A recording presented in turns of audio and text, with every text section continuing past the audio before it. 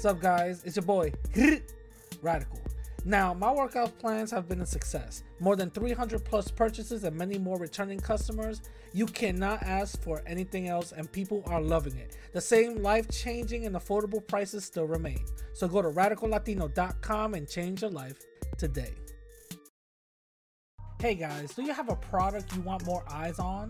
Advertise with the Radical Latino Show, where over 10K podcast downloads and the number 25 spot on the 55 All Latin podcast list. You'll want your product heard on everyone's phones and cars. Go to radicallatino.com/contacts and start advertising today. Playing the Radical Latino Show.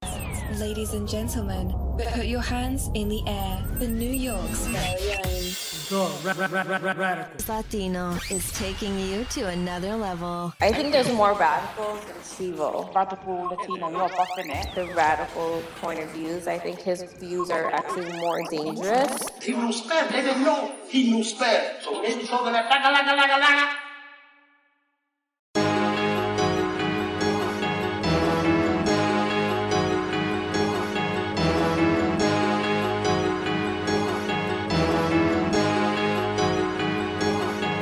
Yo, what up, my people? It's your boy, Radical. So I told you guys I'll be back with another episode for the podcast. You know what I'm saying? I'll be back when talking about or interviewing people that I find interesting. And I told you I had a couple of interviews lined up, and this is the reason why I'm back. Episode 201. I hope you guys, are surprised and happy that, that you guys are getting these little podcast episodes here and there that you guys are going to be getting with interviews. You know what I'm saying? Now, with that being said, I want to just quickly say a couple of things. And then I'm going to go straight into the interview with Dr. Colon. Now, the main thing that I've been trying to do on this channel and also for the podcast for the past couple of years is show Latino unity, Black and brown unity, and also show hidden history of Latinos, the great achievements that we've made, the great progress that we've made, things that we've done here in America, things that we've done abroad that America ended up benefiting from, so on and so forth, right? So I've been trying to do that, and I think I've been very successful at it. Now, for some reason, I find it very, very, extremely interesting that majority of Latino history is, forgotten about, whitewashed, left away, discarded, ignored. And Latinos, we're not just people that just popped up out of nowhere. We're individuals who actually came to this country. Some of us was already here in this country, foundational Latino Americans. Not just playing. No, like the native tribes and stuff. So the thing about it is that some of us already been here, and that's the type of thing that's been forgotten or deliberately just left away, just left out of it. You know what I'm saying? Out of history books. And it's very disconcerting because when you don't know where you come from, then you're gonna have other people tell you where you've been at and where you haven't been at. And this goes for the conversation of hip hop. This is something that has been talked about and pretty much nitpicked literally from every angle. And you have some individuals that say Latinos were never part of hip-hop, but history says different. History says no, that's not true. There's evidence, and other people that have been part of the hip-hop early starts, and this is what they're saying. You know what I'm saying? They're like, no, Latinos were a part of hip-hop. They didn't create the whole thing, but they were co-creators also. Everybody contributed, right? And what I find very interesting is the people that say, no, it's just a Black American thing. Latinos got nothing to do with that. is because they have a hidden agenda. You know, either they have racism against Latinos, or they're really misguided by some of the facts, right? They're really misguided. They don't want to actually see Latinos for the contributions that they actually made, or whatever the case is, or they just want to troll, you know. And it is what it is. I'm not gonna be here to go back and forth for the time wasting BS. You know what I'm saying? It's either you accept it or not. If you don't, I could care less. I really could care less about what it is. You know what I'm saying?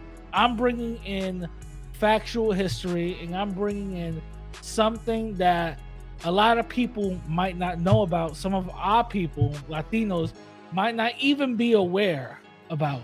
You know, growing up in the Bronx, I already heard these stories, and I already knew what it was. There was no goddamn Black American telling me that Latinos weren't part of hip hop. They were actually saying, yeah, we're a part of this whole thing that we created. You know what I'm saying? So it's just, this is something new that certain individuals just want to have an agenda with. You know what I'm saying? So it is what it is. The naysayers could say whatever they want. History says otherwise. You know what I'm saying? So without further ado, this is the interview with me and Dr. Colon. And by the way, if you guys have any issue of what I said on this interview, what Dr. Colon said on this interview, feel free, go to the comments and we'll discuss it however we're going to discuss it. You feel what I'm saying? Now, let me just also preference this. You guys want to follow Dr. Colon? Description down below. If this is obviously the podcast, go to the details sections, go right then and there. Dr. Colon also made a hip hop documentary that's like an hour and something long. Shout out to him. That was extremely informative. Majority of this interview is going to be part of that documentary that we're just going to be discussing, right? Also, link down below, and if this is the podcast, you go to the details section and get it off from there. You know what I'm saying? So without further ado, this is the interview with me and Dr. Colon. Enjoy. Yo, what up, my people? It's your boy, Radical. So I always bring out guys, special guests, and it's nothing different this time. You feel me? You know, I'm in the little, I'm in the little, exclusive studio. No, I'm just playing. This is the background. It's a green screen. No, but I want to introduce you guys to a very, very special guest. Somebody that I just recently got introduced to, and I definitely needed him. You know, I needed to bring him into the platform, and so he could spread his message. I want to introduce you guys to Dr. Colon. What's going on, bro? What's up, brother? Thank you, man, for having me, bro. I'm really excited, bro. Yeah. No problem. Thank you. First of all, thank you for coming. You know, it was, you know, it's an honor. You know what I'm saying? Especially somebody as gifted as you. You know, you're a doctor. You know your stuff. You know what I mean?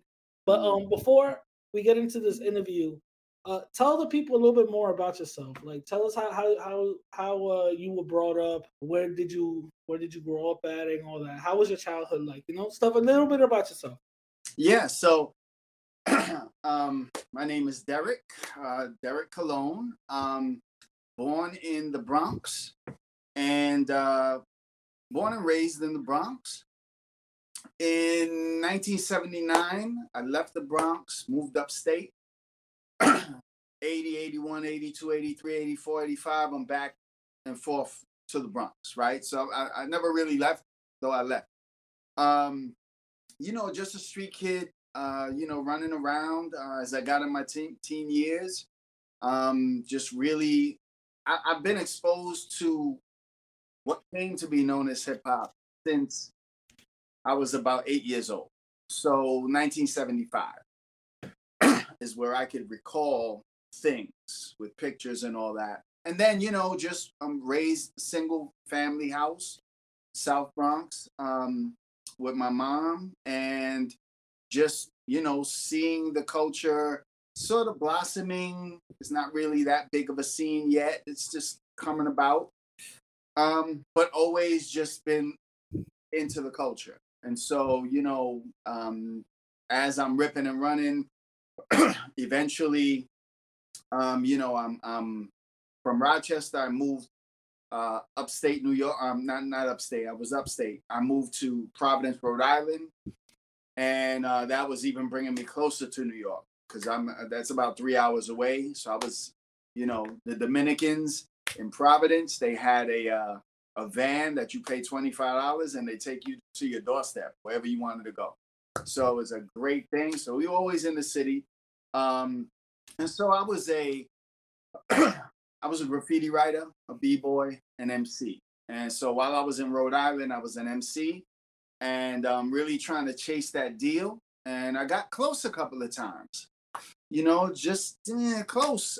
They just didn't really know how to market. Wait, you got a mixtape out there, bro? Let me find out. You got a Nah. You got a doctor outfit on, talking about Dr. Cologne in the house.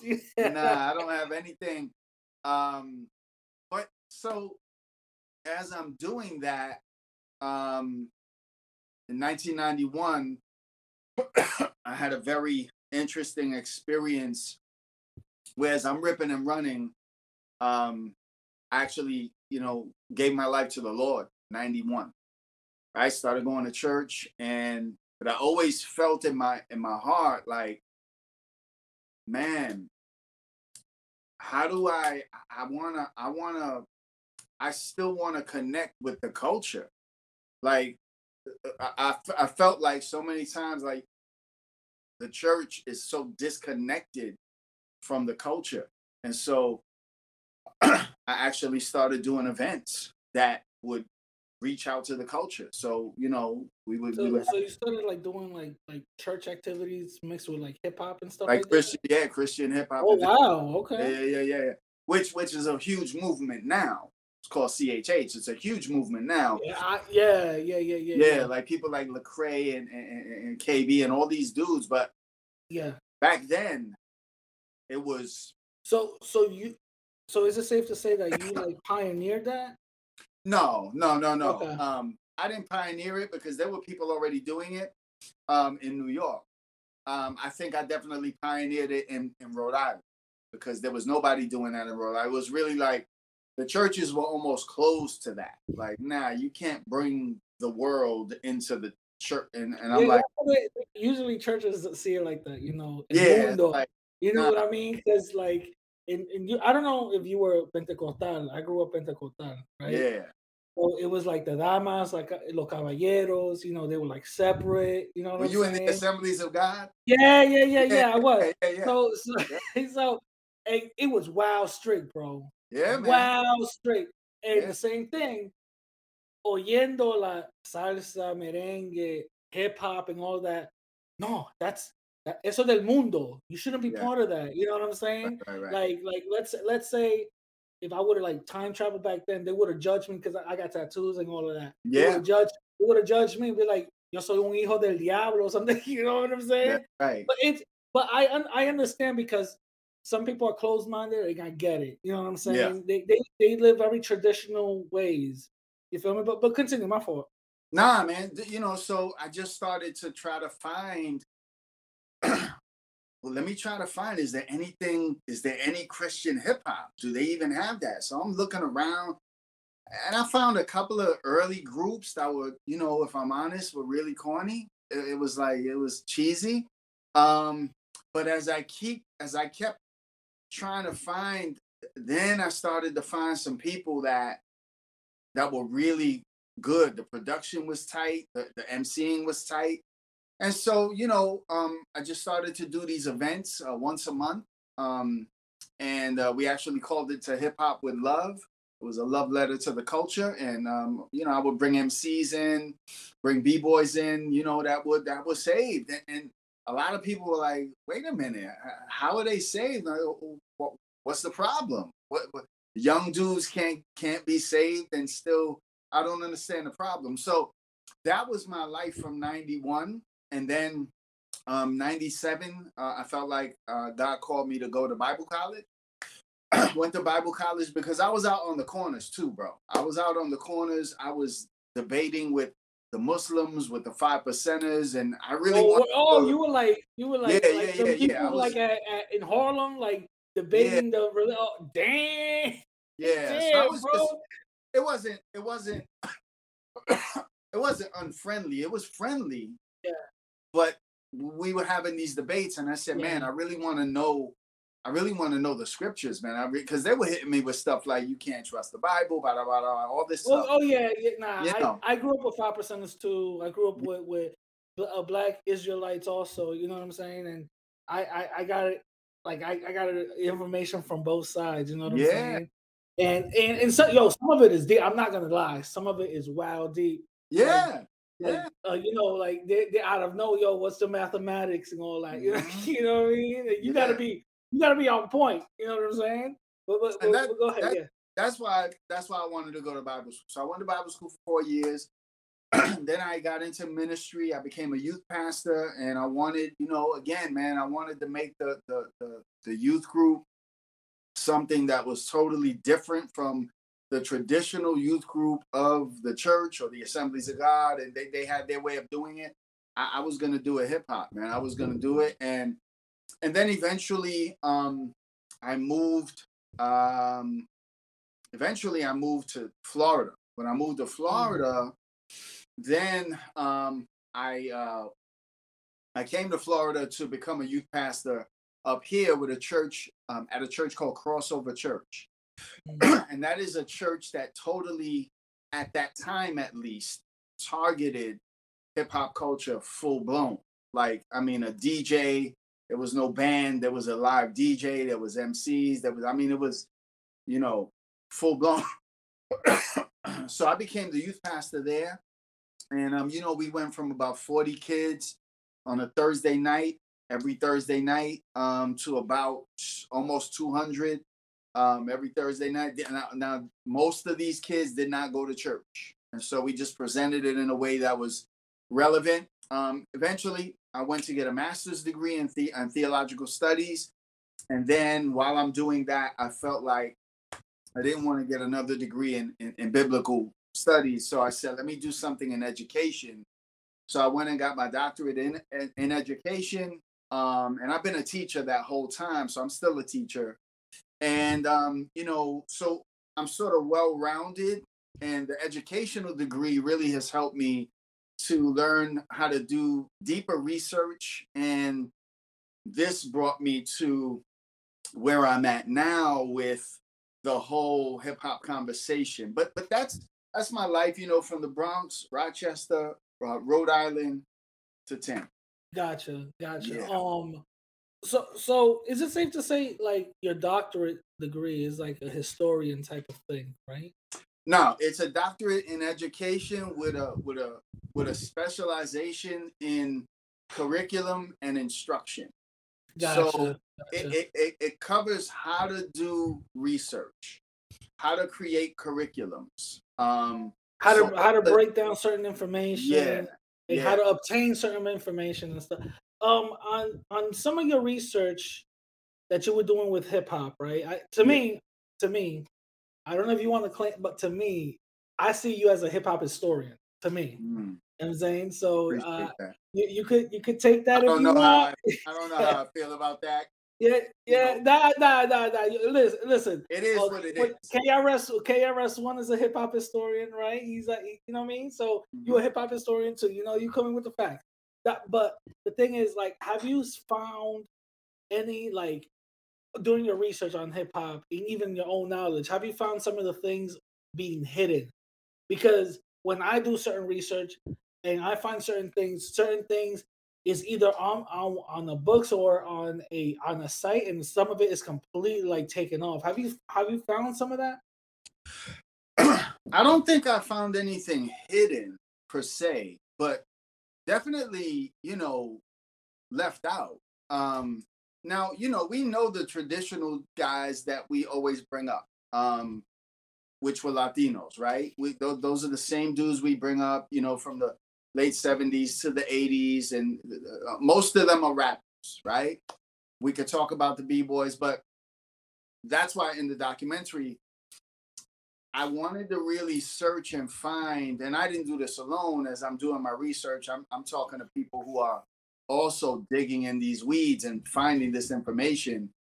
And I found out a lot of stuff that some of it I already knew because of of living there, seeing it on my block, all I saw were Black and Spanish b-boys. This is 75. 76, 77, all I saw were Black and Puerto Rican MCs. Yeah. Now they're not on, there's no records yet. This doesn't happen. No, of course. So this is all street. So I don't think anybody is purposely, I think all of the books that are on hip hop that are written, they just sort of talk about the culture. They don't talk about, they don't go deep into it is what, and they they don't, because just watching a documentary, by the way, right. I found out certain things that I didn't even know about, and I mind you, I'm reading books on it and stuff like that. They don't even cover it, and it seems like some of these books just go, surface level. You know what I mean? Yeah. They don't. They might talk to like a dude here, a dude there, but that's about it. Like they go. I found like your documentary and the way you present information and the way you talk about, you go deep into it.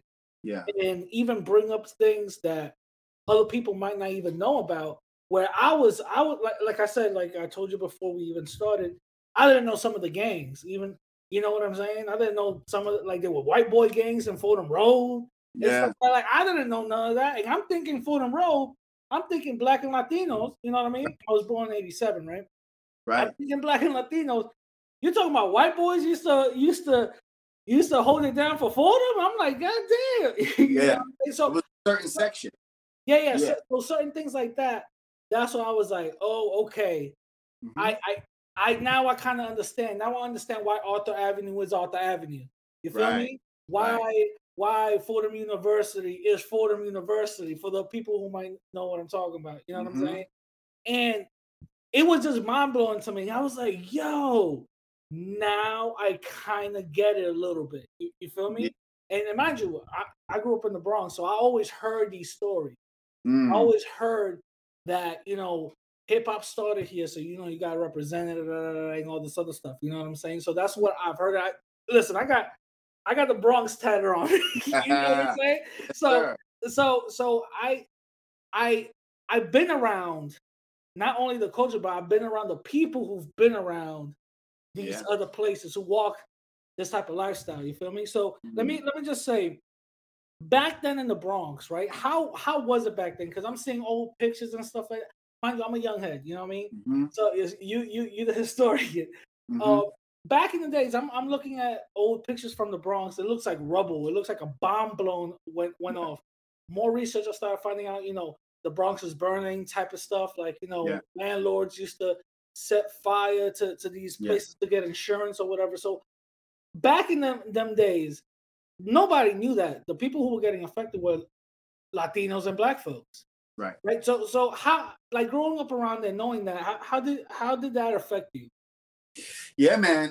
The one word I could use for me, again, growing up in that environment, as an 8-year-old kid, is fear, right? So we're talking about whole neighborhoods, blocks and blocks and blocks, no exaggeration, where there's nothing but burnt down tenements.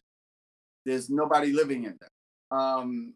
It looked like literally a war zone from Afghanistan or Iraq. It was so fearful, because not only did you deal with that, with the burning of the buildings by the landlords. They would hire gang members to give them $50. Try and get everybody out of the building if you can. I don't know how you would do that, but they would just start. Now, let's say everybody, because what happened was something called white flight. So as the 70s roll around, 60s, 70s, the white people, because most of those neighborhoods were Jewish, Italians, and was it Albanians too? Bronx, yeah. Even though there's some inklings of Albanians, like in Pelham Parkway. Yeah, you can still find them. But yeah, like I know they were like Italians, Albanians. I think they were like like English people, like Brits and stuff like. So yeah. Yeah. No, man. So when we started moving in, they started taking off, and some of the buildings just emptied out. So the landlord was losing money. So he would torch the building, get the insurance, and that on top of the gangs was a problem because, as you saw in the clip in the documentary, it was territorial. So you just could not walk into you couldn't just walk to certain neighborhoods. It was, they're wearing their jackets, their colors, much like the Warriors, if that's the closest thing. But it was unbelievably scary. Every time I heard a fire engine, and I heard them a lot, I always wondered, was my building going to go on fire? And there was a couple of apartments in my building that did catch fire, and they never cleaned them up. You could smell the burnt wood as you're going up the stairs. Elevators were always broken, and the gangs were hanging out in the buildings. So, I can remember, I'll give you an example. I can remember 1977, my mother waking me up middle of the night. I'm 10 years old at this point. And she said, the lights are out. And I said, what do you mean? And she said, look outside. So I looked outside, and all I see is everybody with flashlights. That was the 1977 blackout. Yeah, that was a blackout. The blackout. So how many turntables you got? Nah, No, let me stop. I'm 10 years old. Yeah. So people are out, and it's like the middle of the night. And I remember one person going into the building, grabbing a mattress, and they actually brought a mattress out to the courtyard of the building and lit it on fire just so we could have light. And I thought the building's going to catch on fire. Like, that was my whole thing. And Echo Place is where I grew up. Echo Place, Echo Park. Echo Park is a known early hip hop park, right? Echo Place. That's a fact. I grew up around East Tremont and Grand Concourse. Yeah. I know exactly what you're talking. Yeah, I know exactly what you're talking about. The part with the mountain and all. I get you. East Tremont, right there, Webster Avenue. The Grand Concourse, Fordham Road up the block, Burnside, all of that. So that's what we lived in. We played in these abandoned buildings. We created games. But out of that rubble would come this, we didn't know what it was. It was just something people started to do. Both Caribbean, African American, and Latino. Mainly Puerto Rican. Just because most of the Puerto Ricans lived in the Bronx, in the South Bronx. Yeah. So I want to just be very clear about this, because this is some of the things that I've heard, and just growing up in the Bronx and hearing I'll just say the real story, based on some of these other people who wants to like add things to it. You heard, probably people on Twitter were saying even this, talking about, well, Latinos and Caribbean folks, they didn't like hip hop. They were like, that's Moreno music, that's this and this and this. And the way I took it, and the way what I heard was that was never the younger generation. That was usually the older generation that would say that, because let's be honest, when you're older, you don't understand this new style of music. You know what I'm saying? Even to this day, like, I grew up the way I grew up. I listen to hip hop now, like drill music, and I'm like, the hell is this? This ain't music. You know what I'm saying? Right. So I understand that. You know what I'm saying? I understand that's what, but it didn't mean that all Latinos, were going, was believing that. These are the younger kids that were like, yeah, okay, mom, you're old school, like whatever. I'm gonna go down and break dance. You know what I'm saying? So to me, the way when people bring that up, to me, that's like a straw man argument, because that doesn't even make sense. Right. Right. You know what I'm saying? So I just want to just like clear the air Yeah. with that. What? Let me just ask. What made you want to start a YouTube channel? Yeah, man. So, you know, again, being in the faith and really dialoguing with hip hop heads, because a lot of hip hop heads will ascribe more to the Nation of Islam, the 5%ers, the Hebrew Israelites. They're not really rocking with the church. Christianity is the white man's religion. So I said, man, I want to start a channel that I could speak and give a defense for just culture. So the name of the channel is called Urban Exegesis. And so a lot of people wonder, some people say urban genesis. They don't really. So exegesis is actually a theological term. It actually means, it's a Greek word. It means to dig out the truth, to go into the weeds, right? And so, I didn't know that. yeah, that's what exegesis means, to dig out. And so I said, you know what? Not only do I want to do stuff on the controversial stuff with, people in hip hop challenging the Bible and all that, but now let's dig into hip hop and see, let's dig out the truth in hip hop and let's answer some of the misconceptions, because just like the Bible has manuscripts that we can look at, Greek, Hebrew, hip hop culture has manuscripts. Those are the flyers. Those are the photos. Those are the cassettes. Those are the people. Like we're the manuscripts. So that's why I wanted to start the channel. And it started out with me. Forgive me, bro. I got this little cough going on. But it started out with me just really dealing with some of those topics. And then it was Hispanic Heritage Month.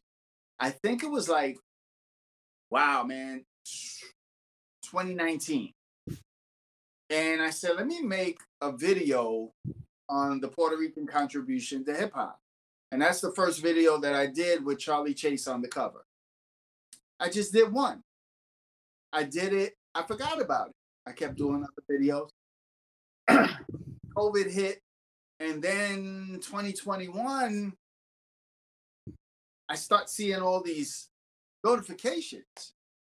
And I look, and it was for that video. And y'all didn't create nothing. Y'all weren't there. Y'all trying to steal from Black. And I'm like, whoa, what is this? And so that's when I found out about the Foundation of Black Americans and ADOS. And I said, whoa, okay, so they're challenging me on some of this stuff. So I made another video. And then I just kept going and going and going. And 50-something videos later, and a documentary and a book, it's like I just kept going. But the foundation definitely is theology, history, culture, hip hop, urban, all of that, because it all connects. Yeah, let's get into that for a second. Yeah. Foundational Black Americans, FBA, right? Mm-hmm. I find them to be very, very, very toxic, xenophobic. They say things that majority of the time is not historically correct. Yeah. And they pretty much follow the talking points of the person who invented the term, Tariq Nasheed. Right. You know what I'm saying? This is an individual that has something against Latinos for some reason. I've noticed. Doesn't like Latinos for some reason. Always says we never contributed anything to history. He doesn't like Black and Brown unity. I'm for Black and Brown. I don't know about you, but I'm for Black and Brown unity. Yes, sir. Yes, sir. I think politically together we could make some change. You know what I'm saying? But he's against that. He thinks that all Latinos are white supremacists, and all of this. Mind you, this is the same person that said, AIDS come from Africa. You know what I'm saying? Right. And Haitians and talking about Africans, they pee on the street and all this other stuff. Disparaging other black folks. Yeah. You know what I mean? This is the same person that talks about he's a fighter for black people, right? And yet promises to open up a museum, and then opens up a bodega, calling it a museum, and now it's a nightclub. You know what I'm saying? So this is an individual that, to me, has no credibility and shouldn't even be looked at as, or even taken serious. You know what I mean? Now he coins himself to be a historian. I know for a fact he's not. Right. I know for a fact he's not. Just because you make a couple of DVDs does not make you a historian whatsoever, right? And for what I've been told, most of those DVDs are even like pseudoscience and completely debunkable. You know what I mean? That's right. So let me just say, in your mind, in what you believe, why do you think Tariq Nasheed and also some of his followers have something against Latinos? Why do you think that? Like what is your theory? I don't know. I'm gonna be. I don't have the slightest idea. Tariq is not from. He's from, first of all, from the South, and then he moved to LA, so he's not from the East Coast at all. And all of his people that follow his listen. There's a lot of good things that he says, but he messes it up with the rhetoric of the black and brown, primarily the Puerto Ricans, the Mexicans, the African. He just messes up. I don't have the slightest idea. In fact, when I finished the documentary, I went to his channel and I sent the link to just one of his videos. I didn't think he would, and lo and behold, somebody hit me up and said, "Yo, Tariq Nasheed is talking about you on his channel right now, live. He's talking about your documentary."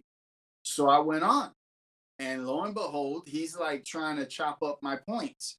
So that same day, which was the day before yesterday, I believe, I did a live, and I took all his points. I let people hear it, and I just went back and forth. And I did challenge him to a public debate, which he responded and said, "No, I'll debunk everything you have. You're a clout chaser." Yeah, you gotta understand. Like Tariq, first of all, if he's not controlling anything, he's not gonna. It's not gonna go his way. You know what I mean? He's gonna want to mute you. He's gonna want to overtalk you, and when you say something, he's just gonna dismiss it and just say, "Oh, that's I'm white and I say so," which doesn't make any type of sense whatsoever. But the way I would do it, though, I wouldn't do it that way. I would do it on, and I sent him a neutral place or whatever place, and I would have a moderator. Yeah, and it would be the moderator controls the mic. It would be 45 minutes of me, and then he gives a rebuttal. Then 45 minutes of him. I give a proper way to do a debate. Yeah. On his live, that's not a debate. He calls it debates. No, you're muting people's mics. You're not letting them talk. You're twisting history. So to answer your question originally, I don't have the slightest idea why they are so, because they say we're anti. Yeah, which makes no sense because they use this like, "Oh, you guys think mejorando la raza." That's a Mexican thing, bro. Right. That's one. Two, all Latinos don't believe that. You know what I'm saying? Did you see the comments from the documentary? No, I haven't. Bro.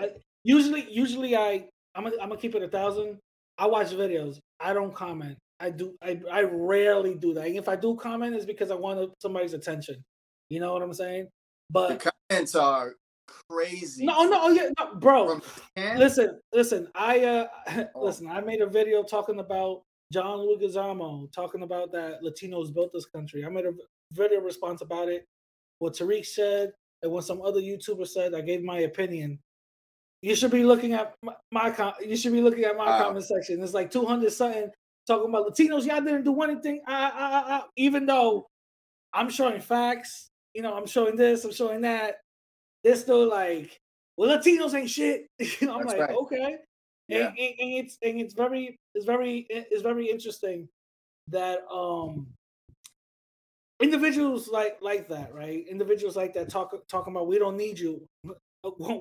Latinos don't need nobody either. So I don't even see why we're trying to beef, but it is what it is. Yeah. So that their stance is we don't need you. We could do this all on our own. And the way I'm thinking is, okay, y'all could do this all on your own. From the beginning, since let's say the 60s, right? Y'all been trying to do this on your own. How far did y'all get? Mm-hmm. That's all I gotta say. How far did y'all get?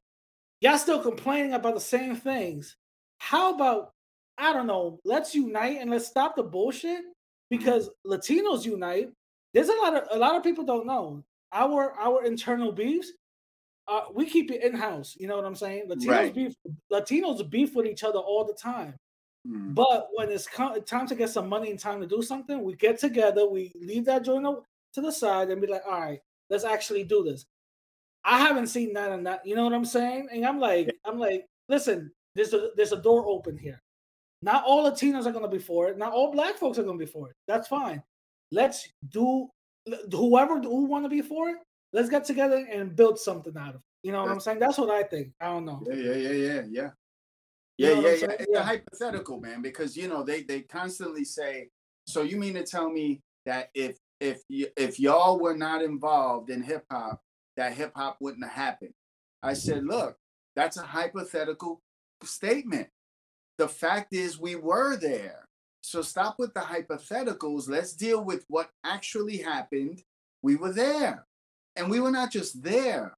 We were creators. We were innovators. We were participants. Yeah, but before we get into, because I'm gonna move, I'm gonna ask you the question. We're gonna get into the whole hip hop thing. Okay. Before we get into that, I'm just gonna ask you one thing. Mm-hmm. Why do you think Latinos are forgotten and left out of history? Why do you think so? That I don't know, bro. I have. I mean, it's the same reason why African Americans were left out of. I'm a history teacher, so I saw early history books. They're left out. Martin Luther King is mentioned, maybe Malcolm X. Now, when I get the history curriculum now for my classes, it's totally different. It's laced with Latino and African American history. I don't have an answer for that, bro. I don't know.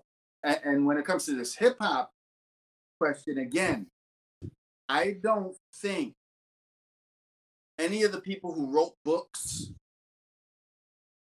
they don't have it in their head that it was anything else other than African Americans, Caribbeans, and Latinos. They know this. So they don't have to explain this. They're mentioning people's names. The problem is, without a picture, you think that all these people are African American, right? So you got somebody like DJ Doc, produced for KRS-One for years. DJ Doc, he's down with us. DJ Doc is Puerto Rican. He's been in the game since the 70s. Nobody knew who he was. They assumed he must be African American. And this is what I mean. That's why in the doc, just let it speak for itself. But yeah. Gotcha. I don't have an answer. Let's get into the whole hip hop thing, because that's how I know you from. You know what I mean? Yeah. Like your vast amount of information from a hip hop standpoint. In your opinion, when did hip hop start? We know it started in the Bronx, but what year? Because everybody's saying it started 77. Everybody's saying it started 75.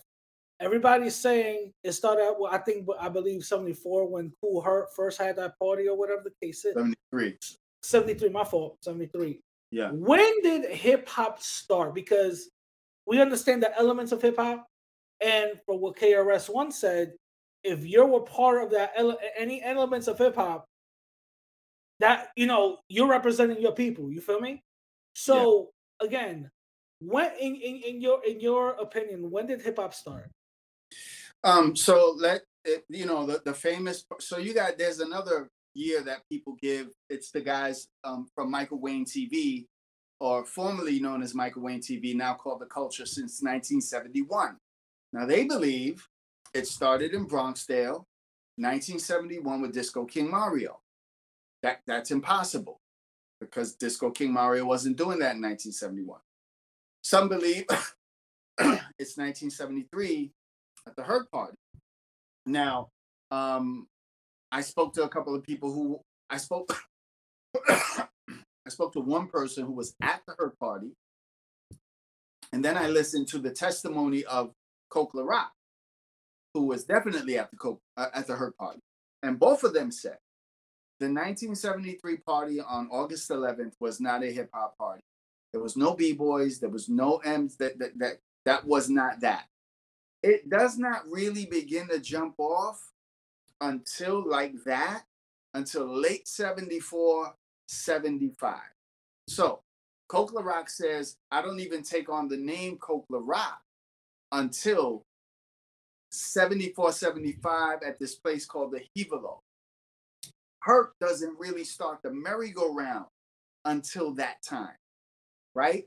And for the people that might not know, the merry-go-round, correct me if I'm wrong, but for what I understand, the merry-go-round is when he has two identical records and he's just playing the breaks. So when it stops here, it begins over here, right?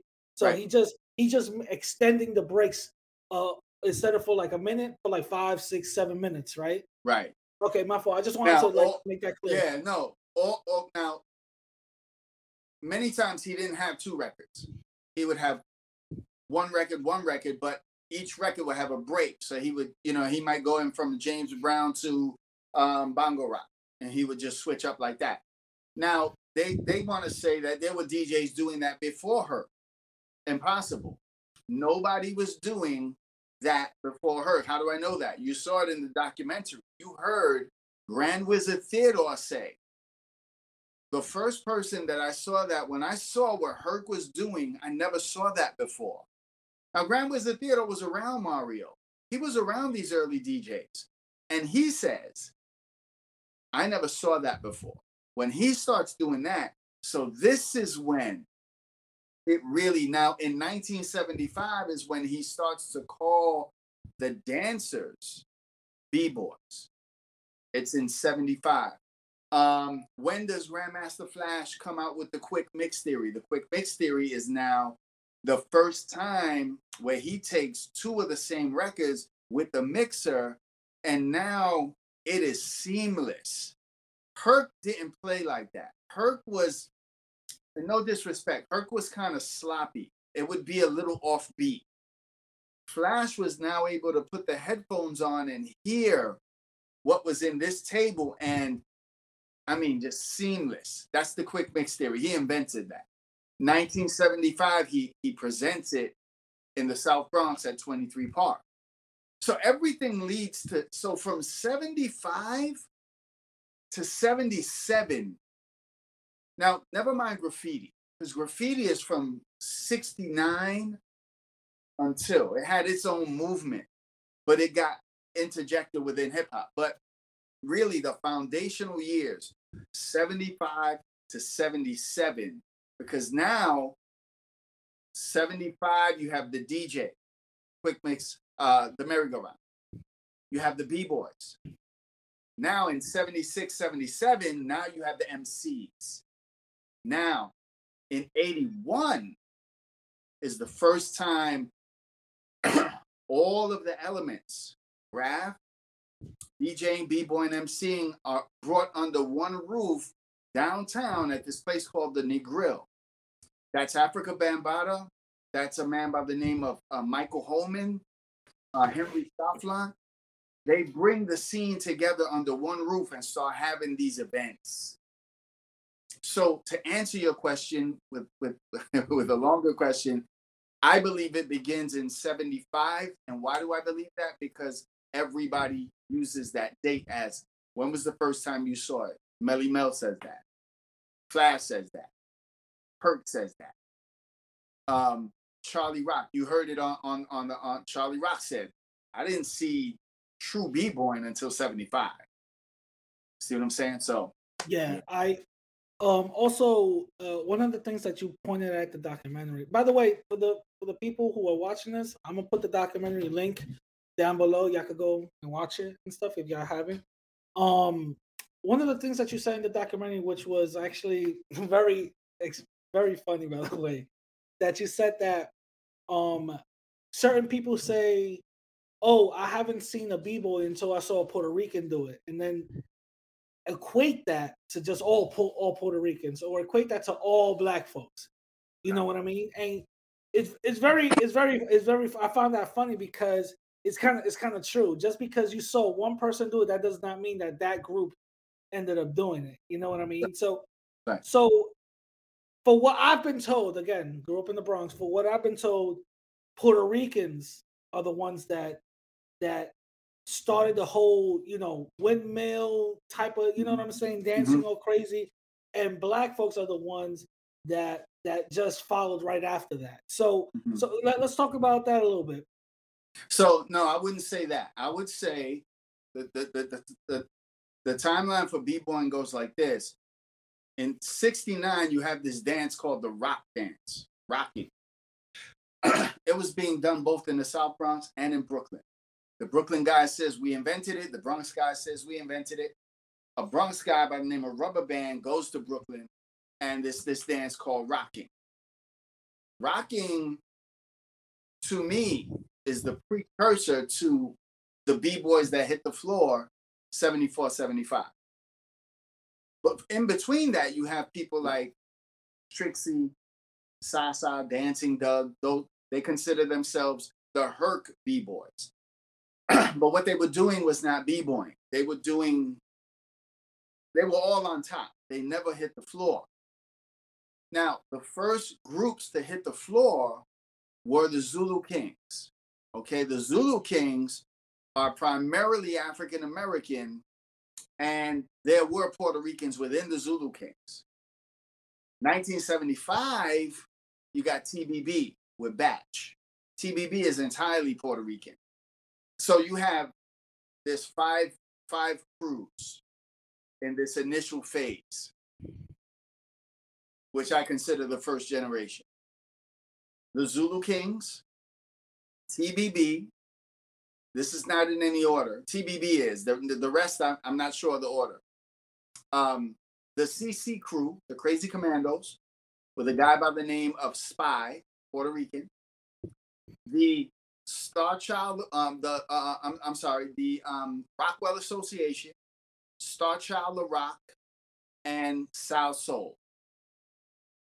All of the groups outside of the Zulu Kings were primarily Puerto Ricans. The Zulu Kings were a mixture of blacks and Puerto Ricans. Okay, that's a fact. You had two styles. You had what was known as the Moreno style. And the Moreno style is if you ever watched Frosty Freeze break, if you go on YouTube and type in Frosty Freeze, b-boying. Frosty, the Moreno style was this real jerky style. They were on the floor, but it was real jerky. They couldn't. And it was like random too, right? Like random. Some of the moves like random. Real random. Yeah, it didn't flow. It didn't flow. It was real random. That's the Moreno style. That's like the original Zulu King style. Okay, got it. But then you have the style that the Puerto Ricans bring, which is the naming of the moves. They're naming moves. They're giving moves flavor. So when you see the two styles, it's the styles that the Puerto Ricans do that are able to allow them to start going into spins, to going into windmills. The Moreno style, it was so bouncy, and you really just couldn't get into a spin. Yeah, So it'll look awkward if it you look do. awkward. Yeah. When you look at b-boying around the world today, what style do you see? You I see see the the flowing. foundation Puerto Rican style. Yeah, you see the flowing and stuff. It's more like you said in the documentary. It's more acrobatic now, but Yeah, yeah. yeah, because they be spinning out in the head and then they jump and then out of nowhere they go through a little hoop of fire and all that other stuff. There's a lion. You know what I mean? It's Yeah, crazy. yeah. You know what I mean? But it's the flow. It's a style that's real flowish. It's smooth. But here's You can see one move going into another and how it goes into another. You know what I'm saying? what I don't want people to misunderstand. The rock dance is created by Latinos. That comes from the Latino community and only us. B-boying is a combination of Black and Latino, primarily Puerto Ricans. So that is a combination. We did not create it, but neither did they create it. And as I said, nobody knows who hit the floor first. Yeah. We weren't everywhere. Yeah. So And I want to talk about the MC. Yeah. But what I understand, MC means master of ceremony. Mm-hmm. The ceremony is the party, right? Mm-hmm. And the master is the one on the mic. The evolution of that Mm-hmm. started with just shout outs first, right? We're talking about, yo, they go, my man, all this other stuff. It started with shout outs first. And then it started to evolve into a, rhyming, rhythmic type of, not only storytelling, but kind of like freestyle, like they saying what's happening in the party or whatever the case is, right? So let's talk about that. Like, now who's the first MC or whatever the case is, but I know that there was Black and Latinos part of being MCs, right? Yeah, so the MC element is African American. That's not us. It is African American. So now what I'm not talking about is what they'll try to say I'm saying. Because they'll try to take it and say they were rapping in the 1930s, and you saw that I did that in the documentary. I showed that. Yeah. Okay, so that's which I'm sorry to cut you off, which Yeah. doesn't make sense. That argument never made sense to me. Just because people are rhyming doesn't mean that they're rapping. Right. Because if that was the case, then like you said, Dr. Seuss was a rapper then. You know what I'm saying? All these other people would have been rap. That doesn't make no type of sense. Yeah. Why you would just say just because people are rhyming now they're rappers. You know what I'm saying? That right there doesn't connect. And if that was the case, let's just say if that was the case, are they calling it hip hop back then? No. Exactly. So where's this? You know what I'm saying? Where's this thing really going? Because if we really want to be petty, we could just take a video back. Well, this is the first person who ever talked. You know what I'm saying? Like, it makes no sense. But continue. Go ahead. Nah, you're right. So that's why I wanted to show that, because so they would say, well, it comes from us. Yes, MCing does come from the African American community, based around. So there's rhyming, and then so what you hear. That's why I show like King Tim III and the Fatback Band and Blondie with Rapture, and those are rhyming. That's rhyming. That's like the rapping Duke and da ha. That's rapping. That's rhyming. The MCs begin with Melly Mel, Scorpio, Mr. Ness, Cowboy, Sharrock from the Funky Four, Raheem, KK Rockwell. Those are the MCs, and that's why all those records the Fearless Four, the Disco Dream, all that, those are MCs. Those are not just rappers or rhymers. So it begins, but make no mistake about it, that's their thing. But we were definitely in the mix with the MCing. As I said, in 77, I remember seeing both black and Puerto Rican, and on my block alone, most of the MCs I saw were Puerto Rican MCs. But I knew the MCing comes from the African American community, no doubt about it. But early on, I mean, bro, when you look at, so we have 76, 77, there's no music, no records. It's just street things. Then we get to 79. Rapper's Delight comes out, but then there's another record label called Enjoy Records. And the first record that they put out is the Funky 4 Plus One More. And the producer is Pumpkin and Friends. Pumpkin is Panamanian and Ecuadorian, spoke Spanish fluently. I know the conga player that played on that record. He's Puerto Rican. He told I have him on my channel interviewing. He knew Pumpkin. Pumpkin died. But Pumpkin is the super producer. That record. And he keeps producing record after record. In the documentary, you saw that I had a section where I talked about what were the breaks that the MCs used. A lot of those breaks were Pumpkin. Put side and all this other stuff, and you broke it down. Yeah. A lot of those breaks were from Pumpkin. So the production, we're involved in the production in early rap. Some of the first MCs. Now remember, 76, 77, it begins. 78, you got Whip a Whip with the Fantastic Romantic Five. You got Ruby D with the, you got 75, you got Charlie Chase as a DJ. But the MCs are there. And then never mind 79, 80, 81, 82, 83. You got Puerto Rican MCs all over the place. Right? Now, Now let me ask you something. I heard this argument before too. Mm-hmm. They said if Puerto Ricans or Latinos were instrumental in hip hop, how come you don't see more rappers being Latino? What would you say to that? I honestly don't think they know how to market. I think that they like the Spanish rappers that you've seen in the industry, they've always tried to market them a certain way.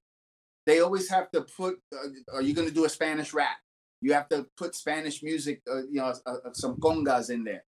They didn't do that with Joe, and they didn't do that with Pun. That's why the streets took them seriously. They didn't do that with the devastating Tito from the Fearless Four. That's why the streets took him seriously. These were MCs. So I don't think the industry knows how to market them. But when we talk about the Puerto Ricans that are in the industry now, Jim Jones, Fabulous. I think Lloyd Banks. Banks. What was it? Fabulous. Another Nori. I think Nori reggaeton to the United States. I can even go further. J.R. Ryder, he's Dominican, part of Dipset. Bodega Bands, another one. What was it? Joel Ortiz. Joel Ortiz is nasty.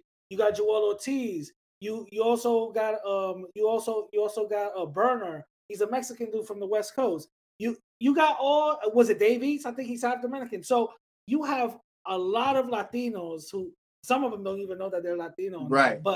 But you do have a lot of Latinos who are rappers who are nasty. You know what I'm saying? So that's why when I hear that type of because they're looking at it from the industry. Yeah. We're looking at it from the streets. If you go to the streets in the Bronx, you see ciphers all the time. And who's in those ciphers? Puerto Rican MCs are all in those ciphers. That's how Pun got discovered in a cipher in the streets. His son, Chris Rivers, he doesn't have a record deal. Chris Rivers reminds me of his father. Yo, he's nasty. He's nasty. I mean, his freestyles, nasty, yeah. Yeah. So that's really a silly argument because you can look at the industry and see, there they go. They're right there. Boom, boom, boom. And these are not guys who used to be. They still are. They're still popular today. You know. Yeah. Of course.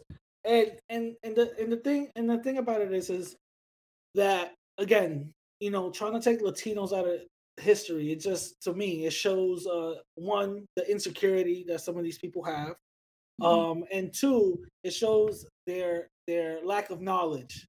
And if they do have knowledge, Mm-hmm. they just want to take us away due to some whatever bias that they have.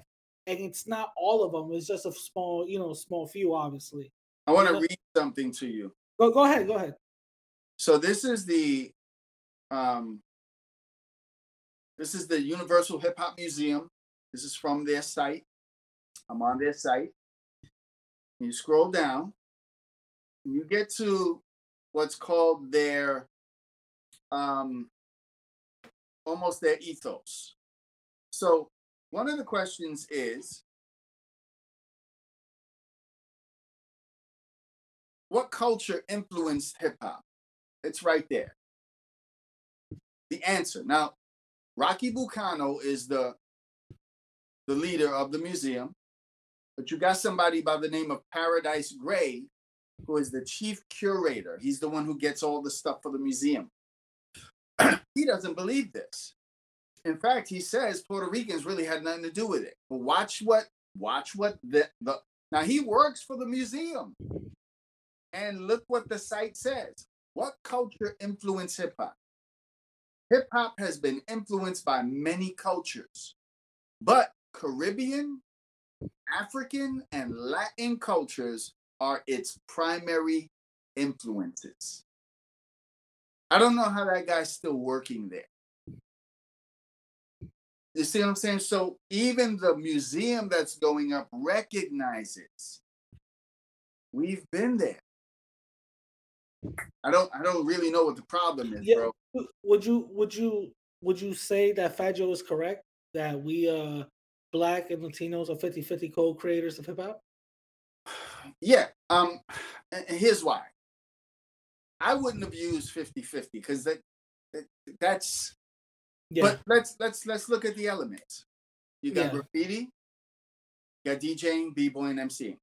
Yeah. The DJing and the MCing, I would definitely say, is primarily African American with Latinos in there.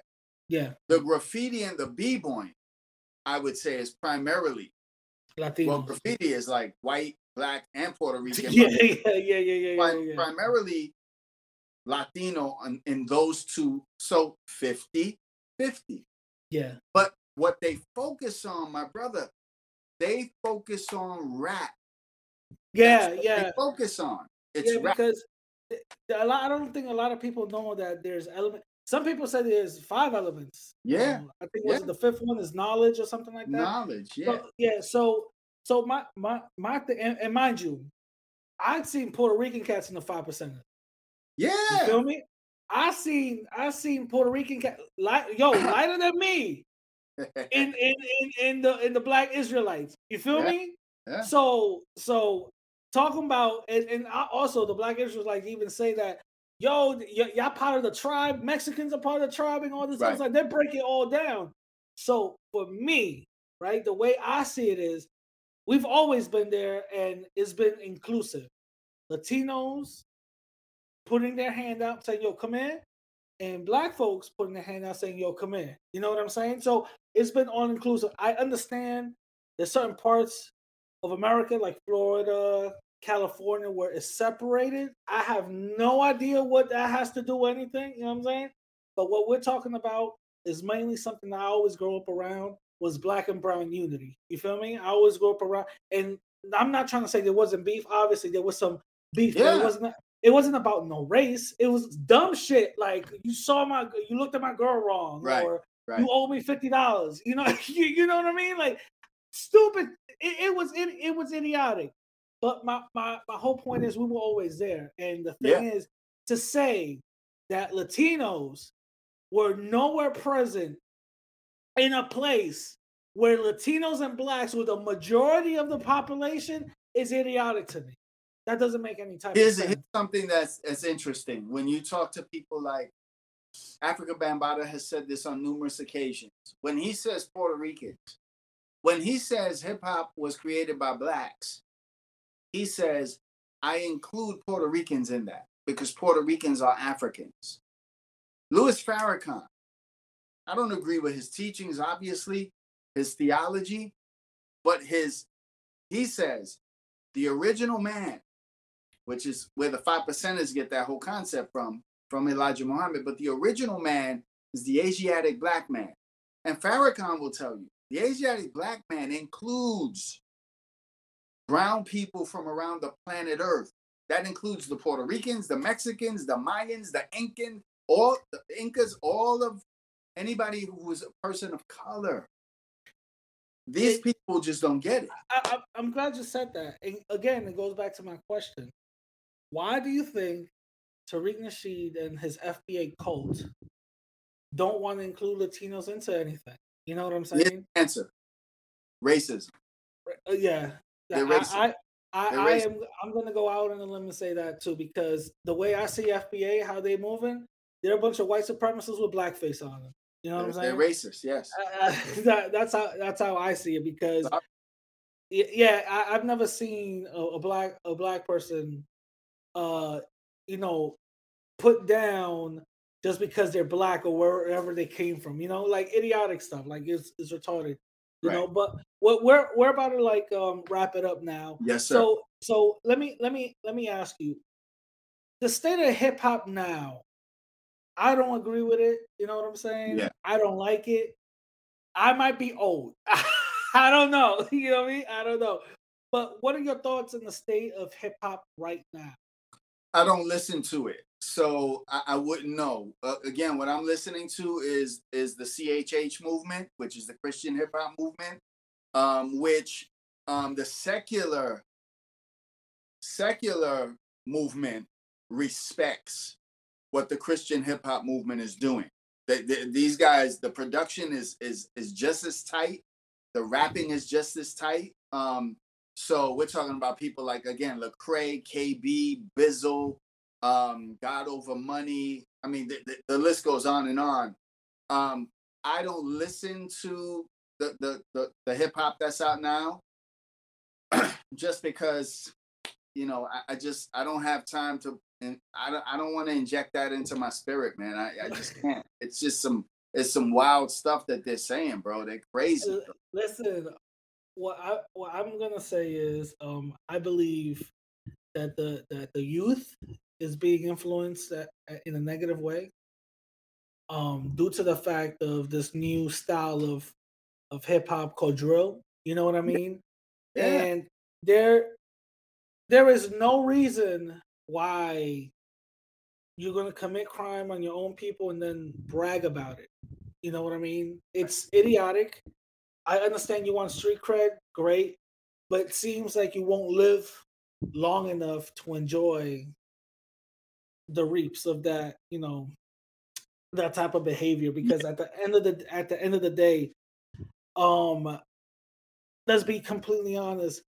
These white folks from these record labels, they don't care what we do to each other as long as we're bringing in money. For example, Bobby Shmurda, right? Went to jail, stood there. His label did not care. That record, the hot N-word record, was making them billions of dollars. Do you really think they actually cared about Bobby Shmurda? No. No. Even though he's free, shout out to him. He changed his life. He's doing his thing. Shout out to him.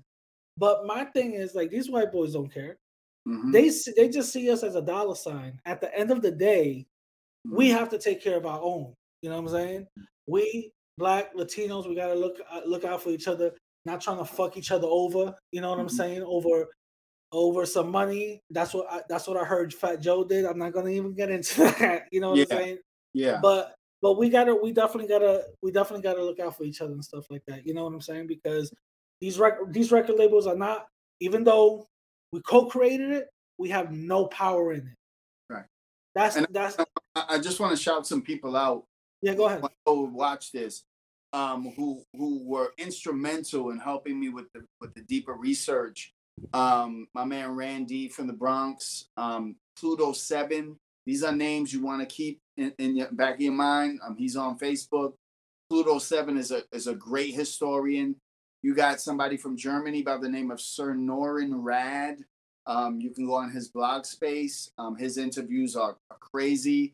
Wow.